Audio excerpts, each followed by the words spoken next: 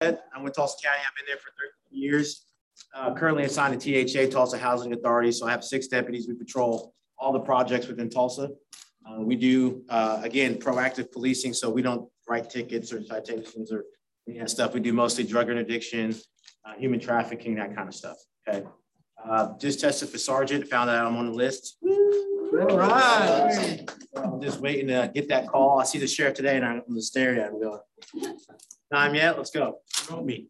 It's been the last 8, I'm going on 9 years on SWAT. Currently, over team leader with Team Alpha.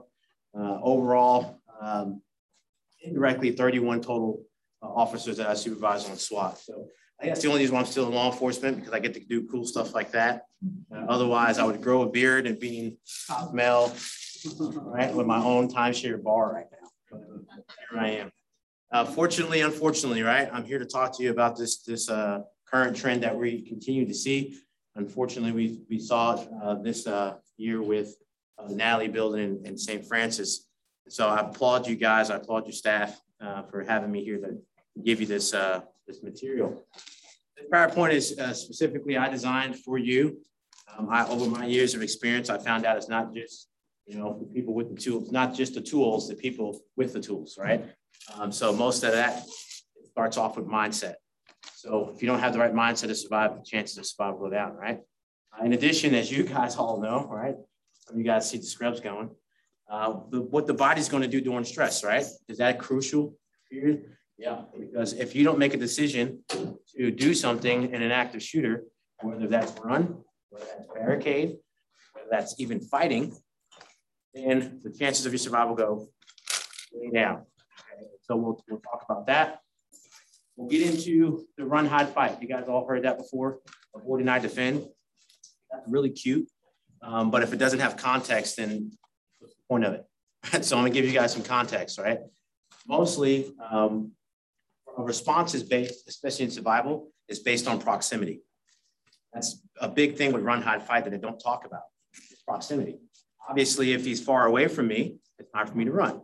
If it's closer, but I can still barricade the door. That's what I'm going to do. If I have to fight, it's our number. So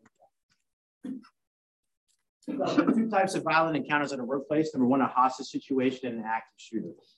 Moreover, in a hostage situation, 95% of those hostage situations are resolved successfully through negotiations, 95%.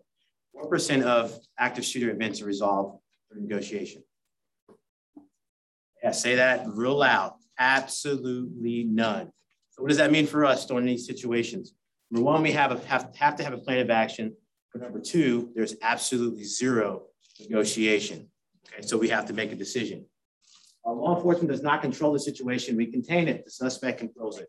Unfortunately, we've seen with Uvalde that they tried to do a contained style of response. Didn't work out too well for them, did it? St. Francis, we're lucky that you guys, the cops in Tulsa County, they're all trained to go to the threat. I can't obviously be there in every single situation to push somebody through a door. But I can tell you that you have a lot of guys who are willing to put their lives on the line to go and handle business here in Tulsa. So with that being said, we're not going to contain anything. Our job is to go in and deal with it. Lastly, comply with the suspect's orders. Try not to agitate the suspect any more than he or she already is. So obviously in a hostage negotiation situation, complying is key. But what about an active shooter? What's the point of complying? What happens if you comply in an active shooter event? These guys are 100% dedicated, as it takes a sick individual to come up with these types of plans to commit mass murder against people. They have 100% detached from us as being human beings. We are now just a body count for them. So there is no need for us to negotiate with them. There's no need to try to talk to them. We have to have a response before law enforcement shows up. With that being said, what's the national average for law enforcement to show up? What do you think? 3 to 5 minutes, close. 3 to 5 minutes national average, closer to 5. Right. Is that a long time? Mm-hmm. Yes. In 58 minutes, I'll show you a video later on from Las Vegas. In 10 minutes, Stephen Paddock in Las Vegas killed 58 people. He injured 700 plus. 3 to 5 minutes is a long time. So for us, if we're dealing with it, we have to have a response immediately. Okay? An active shooter, obviously the textbook definition, suspect's activity is immediately causing death and serious bodily injury. The activity is not contained and there's immediate risk of death or serious bodily injury. There's potential mass murder. Right? Bad guys want access to easy targets. That's how it works. That's why you see it in schools, you see it in malls, and it's attempted mass murder. They know that they have a certain amount of time to commit murder. They have commit murder in the shortest amount of time, which is usually within that 3 to 5 minute time span. The situation is dynamic, which means it's evolving very rapidly along with the suspect's actions. The suspect is trying to commit as much mass murder in the shortest amount of time. What's happening there, guys, is that in 1999, well, I don't want to jump into Columbine too much, but we'll talk about it. We saw a trend, right? It started off with being bullying. 2001, we went to transnational terrorism. 2014, 15, 16, we had police brutality, which ended up 12 officers' lives, Baton Rouge and Dallas. And then now the uptick is body count, okay? They don't really have a cause anymore, okay? All they're doing is trying to get famous. Thank social media for that, right? So if you guys, another trend we're starting to see is that they are not surrendering or committing suicide anymore. They're fighting to the death. You guys saw what happened on the 4th of July. We had an active shooter in Pennsylvania, and he fled and was trying to commit another active shooter event at a different parade. With social media, YouTube videos out the wazoo. He made music videos saying he was going to do this kind of stuff. They are not concerned anymore about committing suicide. They don't have really an agenda. It's body count. So what does that mean for us? We have to have a response to deal with it. Give you some good information, all right? If it does happen, 55% of the time, the active shooter has some kind of relationship with the work site. So it's not going to be typically some random person coming in and committing this mass murder. You're probably going to know who the person might be. That's why I know it's so used to the old, anybody's probably born around the same time as me, snitches get stitches. Anybody heard that? Yeah, we all heard that. Every demographic across the board has heard snitches get stitches, okay? It doesn't matter. The issue with that is now we have to start saying something because that's the only way that these active shooter events are foiled. I know what's happening. I'm a Jersey guy, so if I start raving in here, just join along with me, okay? All right, so 55% of the time, you're going to have some kind of relationship with the work site. So it's not going to be somebody who's just random. Now, it may be somebody who has an issue with the cause you have that you guys provide. It may be a client, right?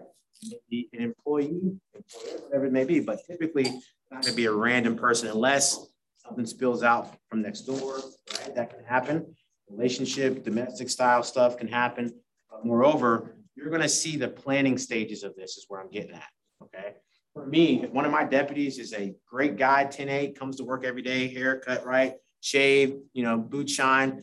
And then 2 weeks from now, he's depressed, not coming to work on time. It's time to start having a conversation, right? And the same thing goes for us here. If we see things are starting to go off with somebody, the only way that we're going to intervene in these active shooter events with people we know and we deal with on a daily is somebody saying something. What happens so often is that we don't want to get involved in people's business.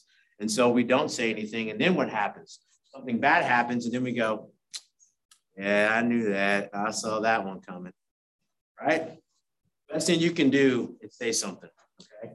This right there, it says most of these plans have been foiled due to someone reporting a bizarre behavior or bizarre post, based on social media or reporting a bizarre behavior. Again, you get this whole family trend. I watch my guys all the time, and I interject myself every time. Hey, what's going on with you? What do you mean? Well, I saw you posting all hugged up and lovey-dovey with that girl, and then now all of a sudden, you change your profile picture to you only and your dog. Yeah. Your clothes are wrinkled. You're not coming to work on time. What's going on? Oh, man, I'm just going to do some stuff at home. Cool, great. You good? You need anything? That simple intervention usually will change the tide. And that's what doesn't happen. Nobody wants to be bothered. I worked in the school system for only 8 months as a supervisor for Tulsa Tech, had 21 deputies there. One of the biggest things I saw was that they did not want to get involved. They wanted to kind of go, that's a problem that we don't want to deal with. We're just going to throw it over here. Be aware, right? This kid is making threats or saying wild stuff, but we don't want to intervene. Guys, we can't do that. That's the only way we foil it is by saying something. Understand that there will always be some kind of pre-incident signs that exist in mass murder, typically planning, in their planning stage. Ladies, you guys are great at situational awareness, right? If you go outside and you see a car parked next to your car, and some dude's just sitting in there, you're like, not today, Satan. Right? Same type of thing. Guys, we go, I wonder who that is. Right? We want to go out there, knock on the door. Hey, buddy, what's going on? That's what we do, right? And ladies are like, Right? So same kind of mindset is what we have to have. If we see those kind of things, you can start reporting it to people. Use your gut.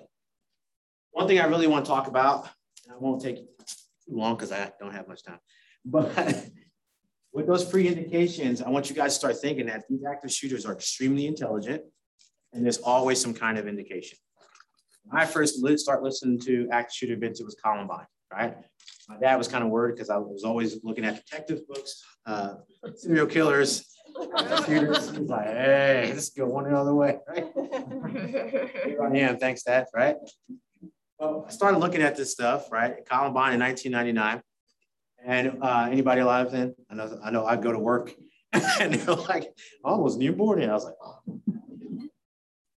But, 1999 was big because in Columbine at first, the first accounts of it was that these two kids that were bullied, went off the deep end and then shot up, went into the library and went and then, for them, right? That's not the case, okay? These guys, anybody know how long it took them to plan Columbine? Yeah, the whole senior year. Okay? Does that sound like people who just went off the deep end, or that sound like premeditated murder? Yeah, so what they did was their initial plan did not work. I don't know if you guys know that. What happened was, and we'll get to that, let me tell you what happened. So their first initial plan was to detonate an IED offsite. Okay, law enforcement would respond there. So then they would detonate the IEDs they placed inside the cafeteria.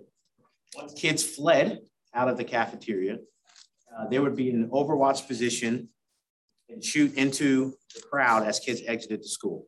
Once law enforcement showed up, they had 95 IEDs in the parking lot. You can look it up, 95. The only reason why the initial plan didn't work was because they built the timers wrong on these explosive devices, okay, 95. So that's why we get the story of them storming the school, okay, and killing 13 people. But can you imagine the casualties if their initial plan had worked? It'd have been crazy, okay? So they're not stupid people. Boston, well-calculated attack, transnational terrorism.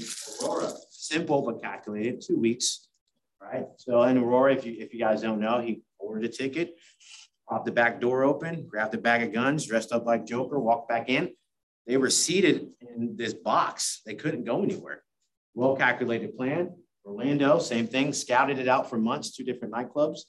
Okay, if you guys don't know, that club was actually almost like a shipping container size, the hall, right? So they had nowhere to go. Again, well-calculated plan. Las Vegas, I'll show you the video of planning stages only, okay? Calculated 58 people. In Buffalo, 2 weeks.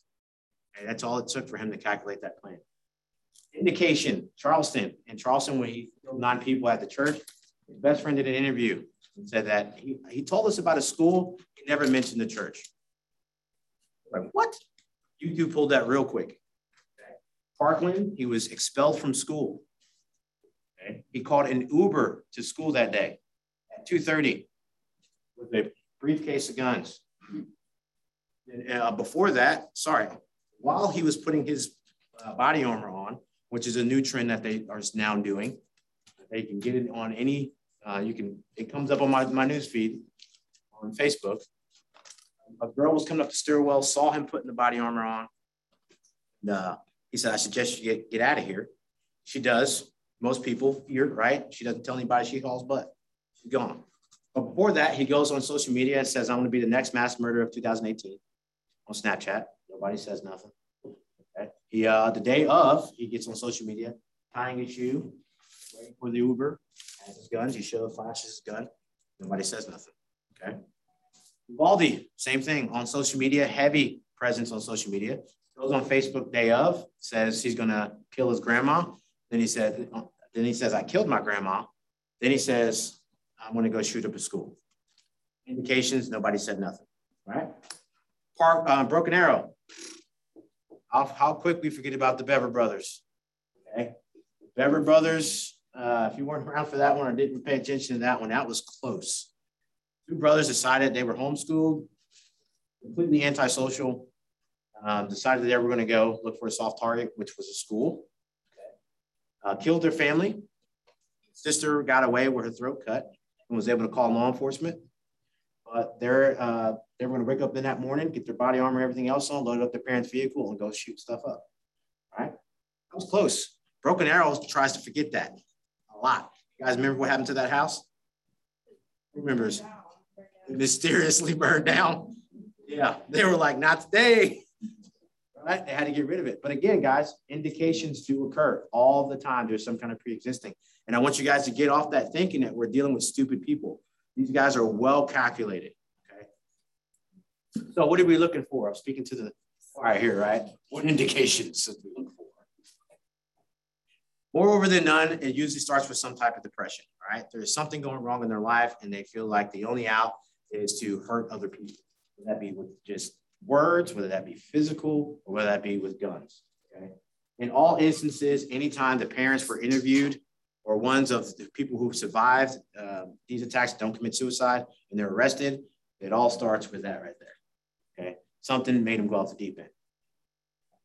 Unhappy, obviously, emotionless, distraught, victims of bullying, and then mental health. Obviously, if there is a issue where you're detaching human beings into now objects or just a body count, there is going to be some kind of mental health. Domestic violence, the biggest here, guys, is going to be obsession with violence, okay? And what I mean by that, I'm not talking about the social media that we watch where the eyeball with the slash through it, that we all click. You know, all the shake your heads. Yep, you see that? You're like, ooh, violence. Ooh, I know I shouldn't touch it, right? I'm talking about these guys over obsessed with this stuff to the point of them showing you and going, hey, this is pretty gross. Look, check this out. And you're like, man, I'm good. And like, what about you? And you? And then I'm going, finally they go, it's not them. It's not me. It's them. Right? They don't like this stuff. They over obsess with it. Avenger mindset, even their actions have a cause. Police brutality, government policies, transnational terrorism, political agenda, racial economic, stance against bullying, etc. And then now that's starting to trend off to more of a body count. Okay. Social media. 1999, how much social media was out there? That was dial-up. Remember dial-up? Yeah, you remember those chat rooms? All those. I was the weirdest dude there. Hi, never got anywhere. Still that way. But when it came to Columbine, they really hadn't.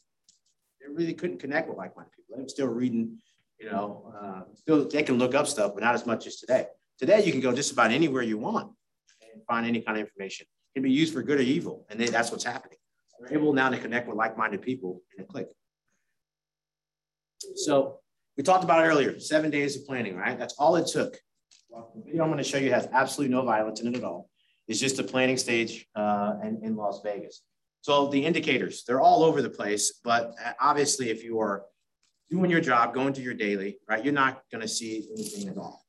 But Stephen Paddock, he gambled at this casino frequently. He was a millionaire, had a lot of money, right? Nobody knows. There's still no motive. FBI did a 164-page debrief on this, and there is still no motive in why he did what he did, right?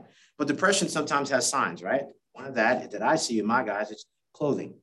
Right? They don't change as often. They stink. They start smelling, whether it be just a body odor or if it's booze, right?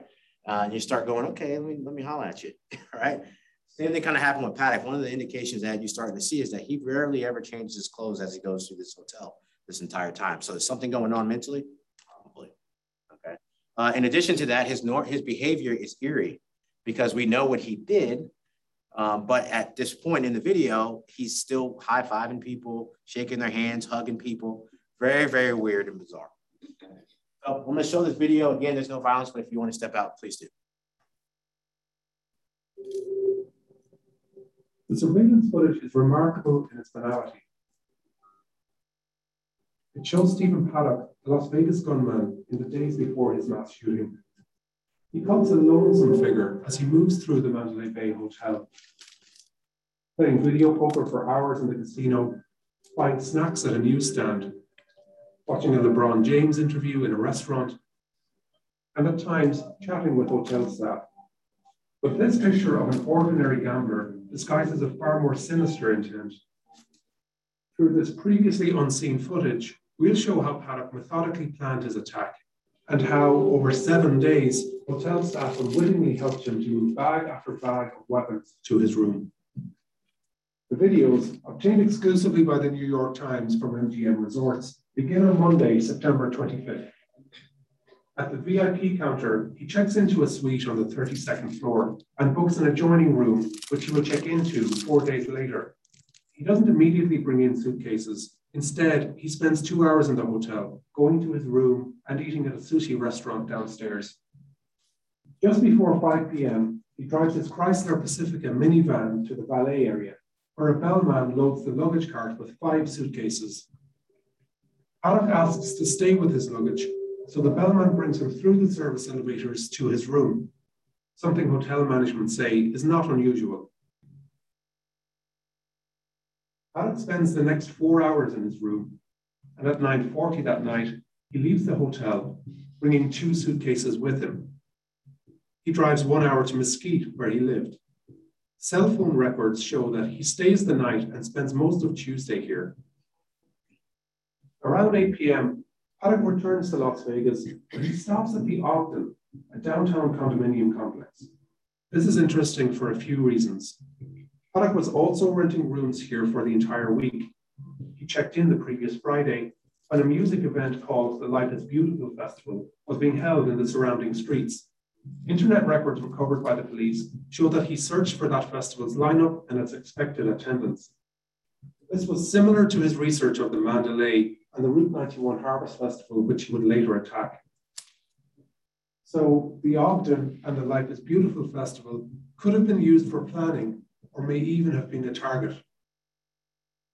Later Tuesday night, Paddock returns to the Mandalay and a different bellman helps him to move 7 more suitcases to his suite.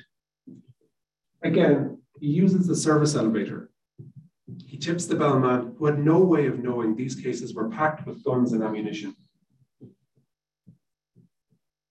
He gambles for 8 hours until morning.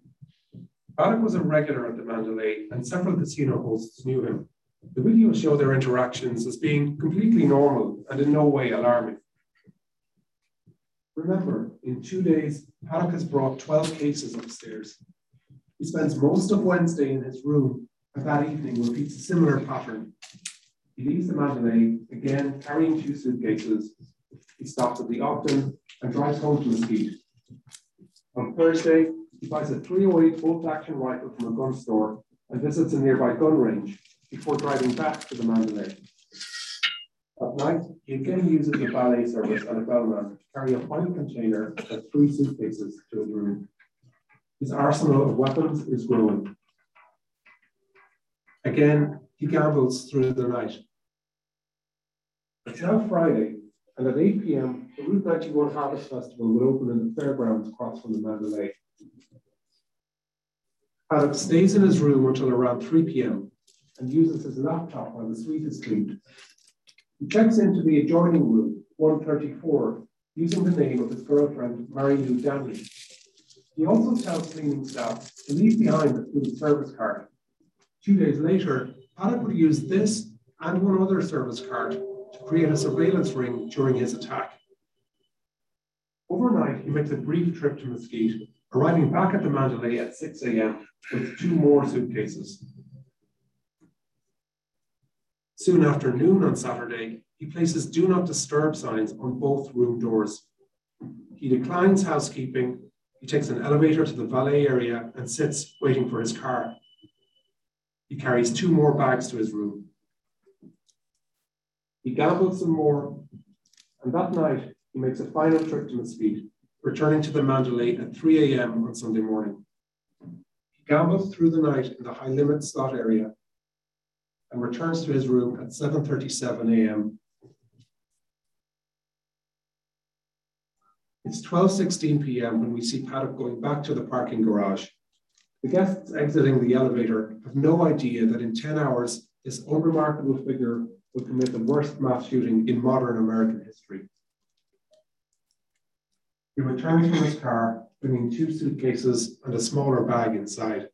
Since Monday, he has brought at least 21 cases, 2 smaller bags, a laptop bag, and a container to his room. This is the last time we see Paddock, arriving at the 32nd floor. Through the day, he opens, closes, and locks both rooms repeatedly. At 36 minutes after 9, he locks the deadbolt to room 135 for the last time. 4 minutes later, Jason Aldean, who is headlining the Route 91 festival, begins his act. Paddock then turns the deadbolt to room 134. At 10:05, his shooting rampage begins. In under 10 minutes, he would kill 58 people and injure over 700 before taking his own life. He had amassed 23 guns and thousands of rounds of ammunition. Almost 6 months since the attack, Paddock's motive remains unknown. That's unbelievable. And still no motive. So again, when we start to think about these active shooter events and people doing it, we have to start clicking in that they are very well calculated, very intelligent people. They're not dumb people. All right, so physical and mental response. What's your body going to do, right? And why is this so important? What's her name again? Amanda, there it is. Amanda Ridley, article at New York Times came up with this. She said that the brain, whoever can go through this process the fastest in the brain, the quicker it speeds up the chances of survival. I see something happening and I go, okay, I deny that's that's not gunshots, that's probably fireworks first, right? And I'm like, that's fireworks, and I hear it again. I'm like, that's not fireworks, that's gunshots. Right? And I deliberate and I go, okay, now I have to have a plan of action. I decide, which is leaving, and I'm going to leave. For me personally, if I hear gunshots or anything else, if I think it's gunshots, I'm probably leaving. I'll see you outside. There's a reason for that, right? Heart rate 120. What do you think? Clear thinking? Decent. What about 150? What about 160? What about 200? You're on a time limit, right? Your body's on a time limit, right? So the more you're introduced to a catalyst and the more you stay within that catalyst, your heart rate's going to go through the roof. What's that going to do for your thinking, your gross motor skills? Not good, right? So she was right? If I hear something, I deny it, then I just make a decision. I go, man, that's bad. Then I decide, if deciding is leaving, it's a great day. What happens is we go through 2 things. The normalcy bias. Normalcy bias is this, right? I try to fit I'm trying to make something normal, which isn't. So I ask you a question, is it normal for fireworks to go off on the 4th of July? What about fireworks in the building on the 4th of July? No, but some of you are like, huh? Right? That's the normalcy bias. Okay, immediately your brain said, let me try to fit this into something that's normal. It doesn't work that way, right? Number 2, or normalcy bias is when it comes to barricading or hiding, right? We go, ladies, like, man, I know this building's on fire, but I need that purse. I need that Louis, right? Let me grab my cell phone. Let me grab my car keys. And everybody's looking at you going, your building's on fire. And you're like, oh, I know. Hold on. Let me power down my computer because it has sensitive information, right? That's what happened in 9/11. A lot of people lost their lives because some of them were going, hold on. I know that plane just hit, but I still need to go do what I'm used to doing, normalcy bias. The other thing with this is with normalcy is social proofing. So typically, if something happens and I start to run, what are you probably going to do? Yeah, you're going to be like, I don't need to know why. He's running, I need to run. Okay. So usually if somebody goes through this process extremely quickly, right, then if they see somebody else doing it, they're going to start doing it. Same thing happens on the downside of that, though. Somebody's like, hey, I guess today's the day. They're shooting down there. Let's just sit here and hide. Depending on who that person is, you might go. All right, and we'll get into that in a bit. So on denial, just real quick, we'll talk about it.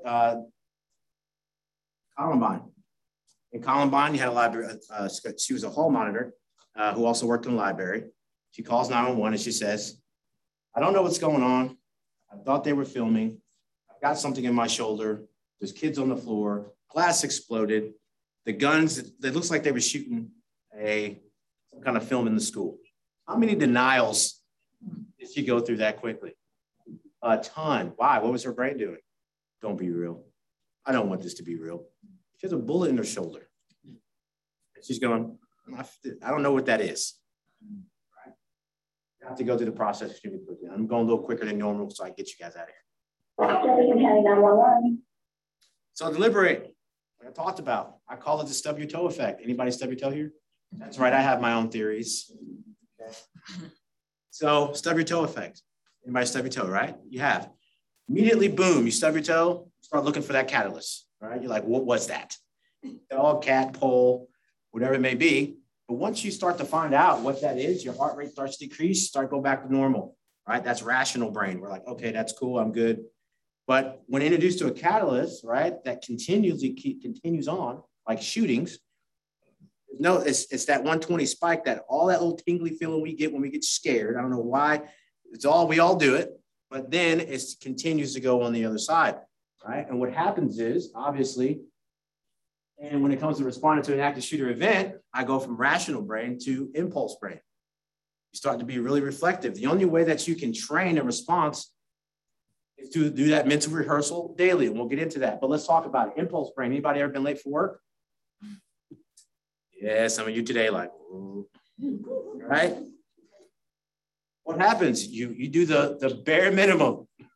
Brush your teeth, you get your clothes on, you might have the right socks on, right? You find the car keys, you usually leave the wallet or purse. Something's missing. That's the kind of thing that happens when your heart rate goes through the roof in these events, is that you're kind of moving around going, okay, I know I have to do something, but I don't know what it is, right? Rather than rational, where it's like studying. You know there's some kind of stress there, but it's not to the point of complete chaos, right? So obviously that's before we get into a critical incident, and then impulse is after. The only way to have a trained response, again, is to rehearse it. Any of you guys rehearse it? Anybody have a plan of action if anything happens? I tell you, you did it today. Did you guys just drive to work and just run into the other lane, right? Just switching lanes recklessly? No, right? What did you do? Yeah, sometimes. What did you do? You rehearsed it. Right? Turn the signal, look back, visualize going into that lane, all safe and cuddly and cozy, right? We do it all the time, right? Now, death metal, okay? So this is an example of deliberation. Some of you guys are not old enough for that one. But Station Nightclub, Great White was playing. Cameraman's recording the whole thing. They're here on the stage. This is the dance floor where everybody's stacked at, okay? So they were not supposed to bring pyrotechnics into the nightclub at all. But they said, we're a rock band, we do what we want. All right. So as the band starts to play, pyrotechnics go up, building starts to catch on fire. Crazy thing about stress. You think the cameraman's seen a little bit of stress before? What do you think? Seen some carnage possibly? Been through some things? So when the building starts to go on fire, what do you think the cameraman does? Again? You film it? What, do you think he stays? If he's been through stress, probably seen some fire, probably seen people burn, what do you think he does? He's like, woo-hoo! Yeah, this is bad. Let me get out of here. Starts to back away. What is everybody else doing? The roof is on fire. Novelty bias. Right? This got to be part of the show. They're burning this place down to the ground. This is going to be a really good one. That's what we do. We've all done it. We sit there, we watch, we know a car accident's about to happen, and we go, oh, that looks bad. Here it comes. Bam, bam. And you're like, I knew it. Right? People, social media, right? Guys pull out guns. What do people do? I know it's going to be bad, but I might as well stay here. Not me. I'm the cameraman. Anybody else the cameraman? I'm gone. I'm down the road. And that's how it has to be in the active shooter event when it comes out to deliberation. But back to this. Right here was the emergency exit. Guess who's standing there? Bouncer. What does the bouncer say? Normalcy bias. Can't go here. It's for the band. Band only. People are looking at him going, the building's on fire. But in his brain, he's like, that's not what we do here. My job is this door. Only. Guys, emergency exit. Right? And our brain still goes, Okay. So, unfortunately, 31 people lost their lives because they did not look for any secondary exits. There were 4 total secondary exits. But because of the normalcy bias, people go in where they exit, right? They didn't look for any secondary exits, and they lost their lives. A lot of people lost their lives. So for us, when you get back to your workspace, you need to be looking for these secondary exits as well. Bad guy, he has one point of entrance. It's not like we think they're going to sneak in that smoke hole door that you guys leave propped open. Okay? None. All right, I'll double check. All right. But they're going to go where the easiest access is. Okay? So for us, if we have that proximity away from them, we need to know where we're going. And that conversation needs to happen right now. Okay? Stay calm. I know that sounds easy. But what I mean by that is we know now that it's going to be a pretty gnarly situation, horrific situation, and we may have to detach. Right? We have to separate. Okay, yes, this is bad. This is an active shooter, but what do I need to do to survive? That's staying calm. Breathing. I'm preaching to the choir here if I ask you what breathing does for you. Right? But it helps you rationally think as well. The big thing here is don't sink. Don't go down with the ship. A lot of people do that because, again, their body makes the choice for them, right? You get stuck, gross motor skills start to deteriorate and stuff. But don't sink going, okay, this is just my day. Active shooter all the way down the hall, you're all the way down here and you're going, I'll just wait for him. Some people do it. That's the worst course of action you can have. I tell you why. Would you rather be across the street at Riverside on the pathway, heart rate at about 160 going, hey, this is so-and-so from In His Image. There's an active shooter over here. It's a white male, blue shirt, khakis. Look at everybody looking. Oh, every time I get somebody, they're like, oh God. Right? But would you rather be across the street making that statement, right? Hey, I'm safe. I got 20, 30 of my friends in there. This is what he's wearing, giving actual intel. Or would you rather just sit down there and sink? I get it. Some places I've done this at, their policy is no one leaves the building. I said, delete that right now. They said, what? I said, you cannot tell somebody what they need to do to save their own lives. You can't. Saying barricade only is ridiculous. And they did change it, thank God. But running sometimes is the best option.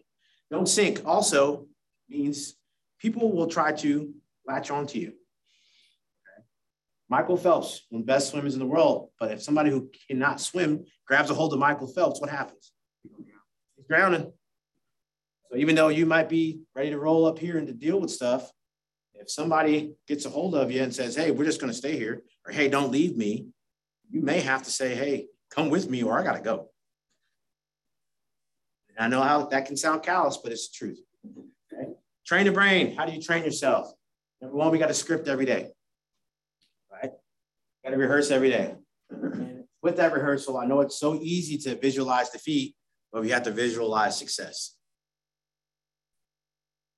Decisive moment. Avoid, deny, defend, run, hide, fight. Guys, it's all the same. Fight, flight, freeze. Okay, they just make other words for it. Right? Another one that I added myself is posture. I don't like freeze. Freeze means you're surrendering. But can you posture? National Geographic fans here? Gorilla. What do they do?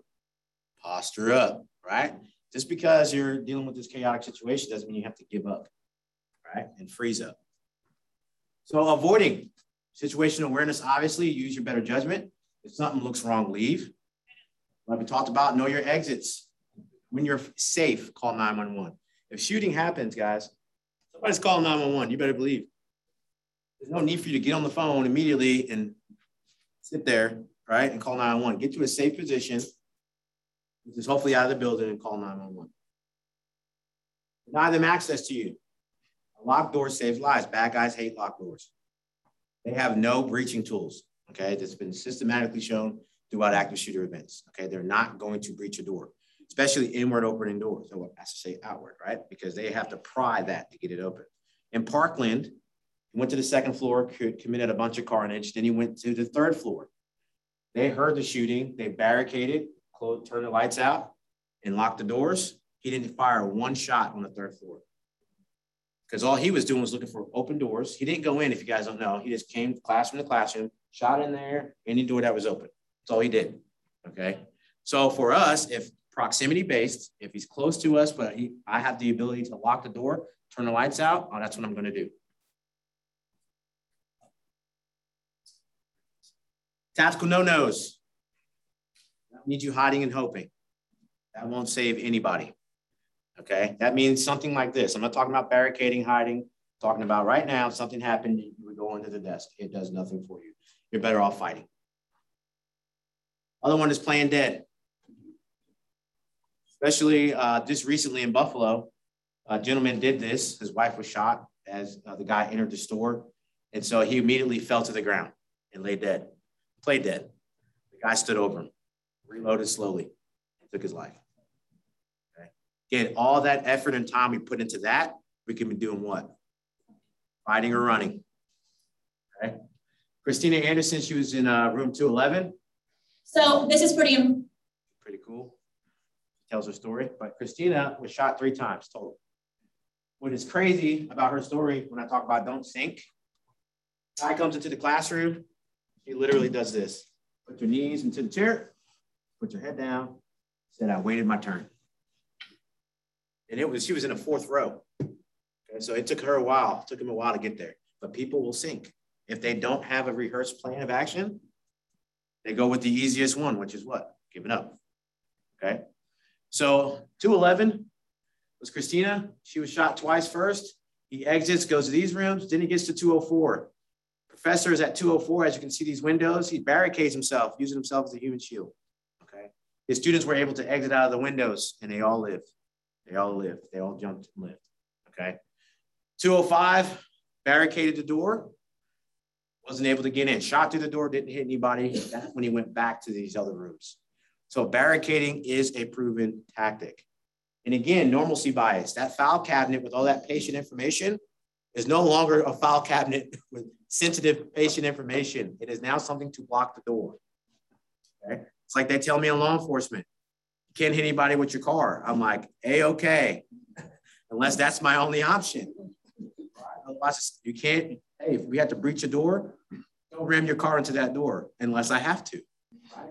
I will sit on any policy board. I will go to any disciplinary board to save a life and do what I need to do. And I'm sure you will too. Well, A through Z is all Torah, right? Doesn't matter anymore. Defend yourself. Obviously, defending yourself is a mindset, right? And defending could be with hands. It could be with wasp spray. It could be with OC spray. Whatever you have to defend yourself, you need to do it and understand that there's power in numbers. Let's go over this real quick. So cool kids from Purdue did an amazing, basically analysis of Columbine, right? A demonstration using anti-logic. So what they did was 56 total casualties in Columbine. They recreated the library with the objects and everything in it. The black dots you see are bad people, excuse me, good people, and these are the bad folk, okay? By the way, Columbine, well, I forgot to tell you because I was rushing a little bit. The lady who was in the hall, she ends up going in here to call law enforcement. She keeps all the kids under the tables, tells them not to move. They all are trying to run out this exit here. And that's where the most casualties were in that library, because she said, don't move. That's all she knew though. Her brain, fire drill, you know, storm, style drill, tornado drill, get under the desks. And so they all lost a life. She did not die though. By the way, she hid in the cabinet. I read the story, her story about that. You think she has some survivor guilt? I can't even imagine, okay? So with anti-logic, the numbers were, they had everybody run in the library at the same time as soon as active shooter events started. Out of 56 total, 53 survive 3 casualties. All hide, just like this, hiding behind a desk, 0 survive. This is actually flip-flopped, and he says that in there. If you want to watch the video, you can on YouTube. 51 to 5. If everybody fought. Guys, if right now, I said, you know what, today's my day, and I never would, right? But if I took a weapon out and all you rushed me, think about that. What are my chances? Not good. I will not take those odds any day of the week. You guys look really mean. So, guys understand that it is a mindset, but with social proofing, if one person does it, typically everybody will as well. Proximity based, 20 feet, you hide. 5 foot, you fight. 47 to 9, and then all across the board, 33.33 to infinity, 53 and 3. Best chances of survival is running or fighting. Last but not least, what's our response? Law enforcement, our response is 3 minutes. Our job is to stop the killing first. So what does that mean for you? That means if you're injured and you can get out, now's the time to do it. We're going to stop the dying. So that means we're going to start patching, doing we call self-aid, buddy aid, or first aid on ourselves. Okay, so that'd be tourniquets or whatever. That's what we're going to do. So again, if you're injured, it's time for you to go because it's going to take a little bit for us to get to you. Okay, from there, we're going to start the process of triaging. Okay, critical, deceased. If you can walk, we're going to say, hey, get out of here. We're going to start getting the critical out. Okay. From there, bad guy's the last one to go. All right. Evacuation. I get this question all the time. What if we're hiding in a cabinet or, barricaded up? Are you guys going to breach the door and come get us? Yeah. That's what we do. We're not going to knock on the door and whisper sweet nothings. We're going to get in there to come save your life, to come get you. That's why I promote that I get the first aid kit, and aspirin's really good for hangovers, but when it comes to first aid trauma care, you guys know your first aid kits, right? The ones still on the wall kind of hanging there. Don't be afraid to purchase a tourniquet, okay? They're not only good for gunshot wounds, lacerations, whatever it may be. They're not that expensive, okay? And it can help save your life. From that evacuation,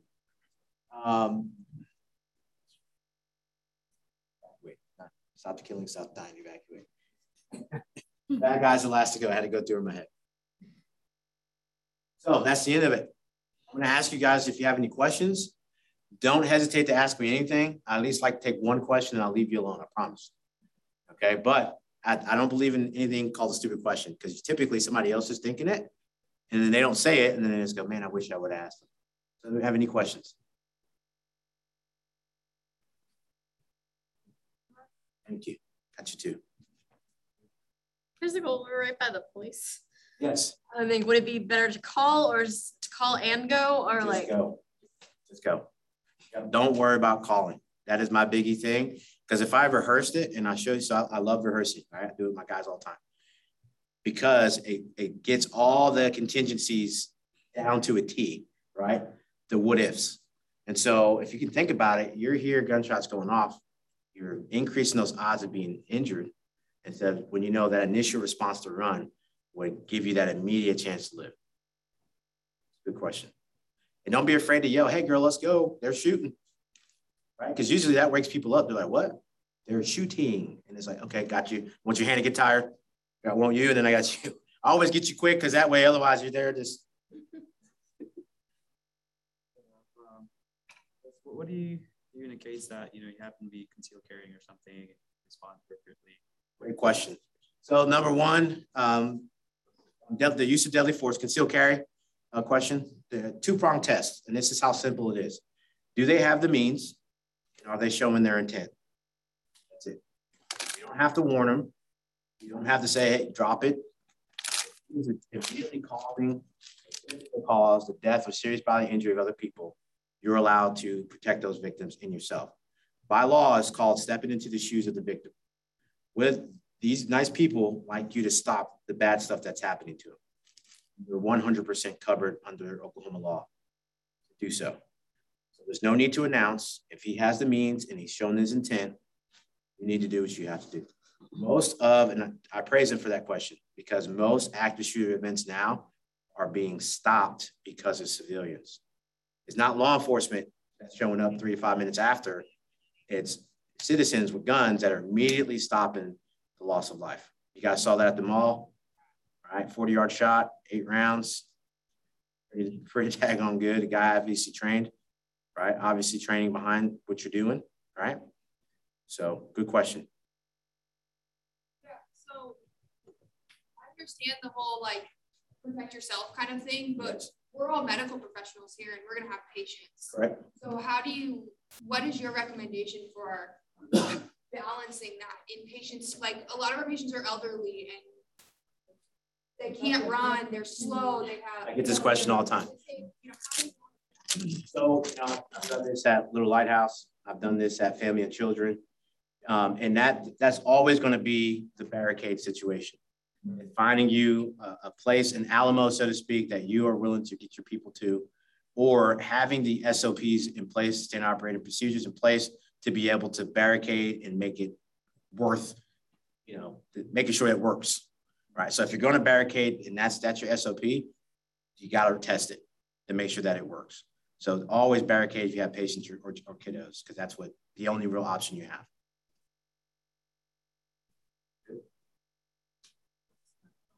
So one of the situations we run into pretty frequently is someone coming in and being aggressive, not necessarily displaying a weapon, sometimes approaching proximity-wise the person that they're having a conversation with.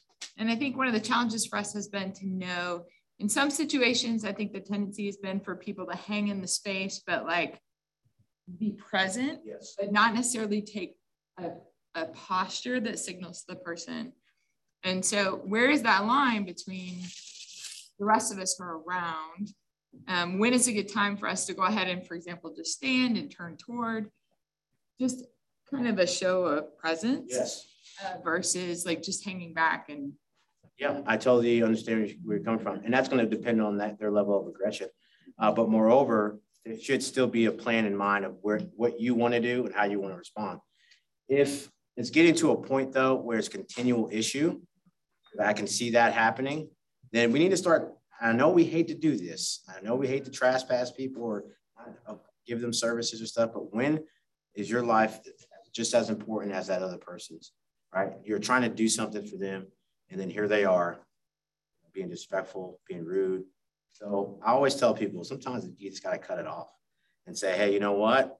You're not allowed here no more. You come back, trespass, and it's better just to leave it that way than continually having to deal with something, because those issues are the ones that happen when people go off the deep end, because that frustration is being tolerated and then now it spills over. Or even like say first instance. Yeah. Someone who comes in, they're being loud or they're being aggressive. Where's my life? Is it better for like, say it happens at our front desk, is it better for the people who are present working to stop what they're doing, turn their full attention so the aggressor recognizes their Absolutely. presence? Yeah. People hate eyeballs on them, right? And so the more the merrier. So yes, even if it's a cohesive, hey, everybody, so I'll give you a good example. We had I forgot where the name of this place is, Comanche Oil Valves place. It's off of 41st. And so anytime you go to the door, they actually will all stand. There's 3 ladies that come to the door, and one is like, hey, how can I help you? Because it's all ladies that work there. So that show of force is just kind of the polite way of saying, what's up? And so sometimes, if there's nothing wrong with that, if they are getting aggressive, to do exactly that. Hey, let's go. One person may talk to them, the other are kind of doing the So yeah, I think that's a feasible thing. But first timers, like I said, I get that all the time too. And we will never be able to bring them back down. We'll never be able to bring ourselves back down, right? We can only start at the bottom and then escalate if need be, right? That's what they're looking for. Good question. Anything else? Why do I have this on my shirt? Anything? Nothing? All right. If you guys don't have anything, that is my phone number and website. I do all types of training. Usually I'm in a suit and tie. I'm not like this. I'm at the range 99.9999% of the time. So if you guys are looking for any training, we have a women's only class that fills up every freaking month. Because guys are like, my wife needs to learn how to shoot. And I'm like, cool, great, let's get on the range. And so that's been our most popular class. We used to do concealed carry all the time. We don't do that anymore, but we do what we call combat fighting with a pistol, with a rifle. And you're more than welcome to come out and check that out. So, guys, ain't got nothing else. Thank you so much. I appreciate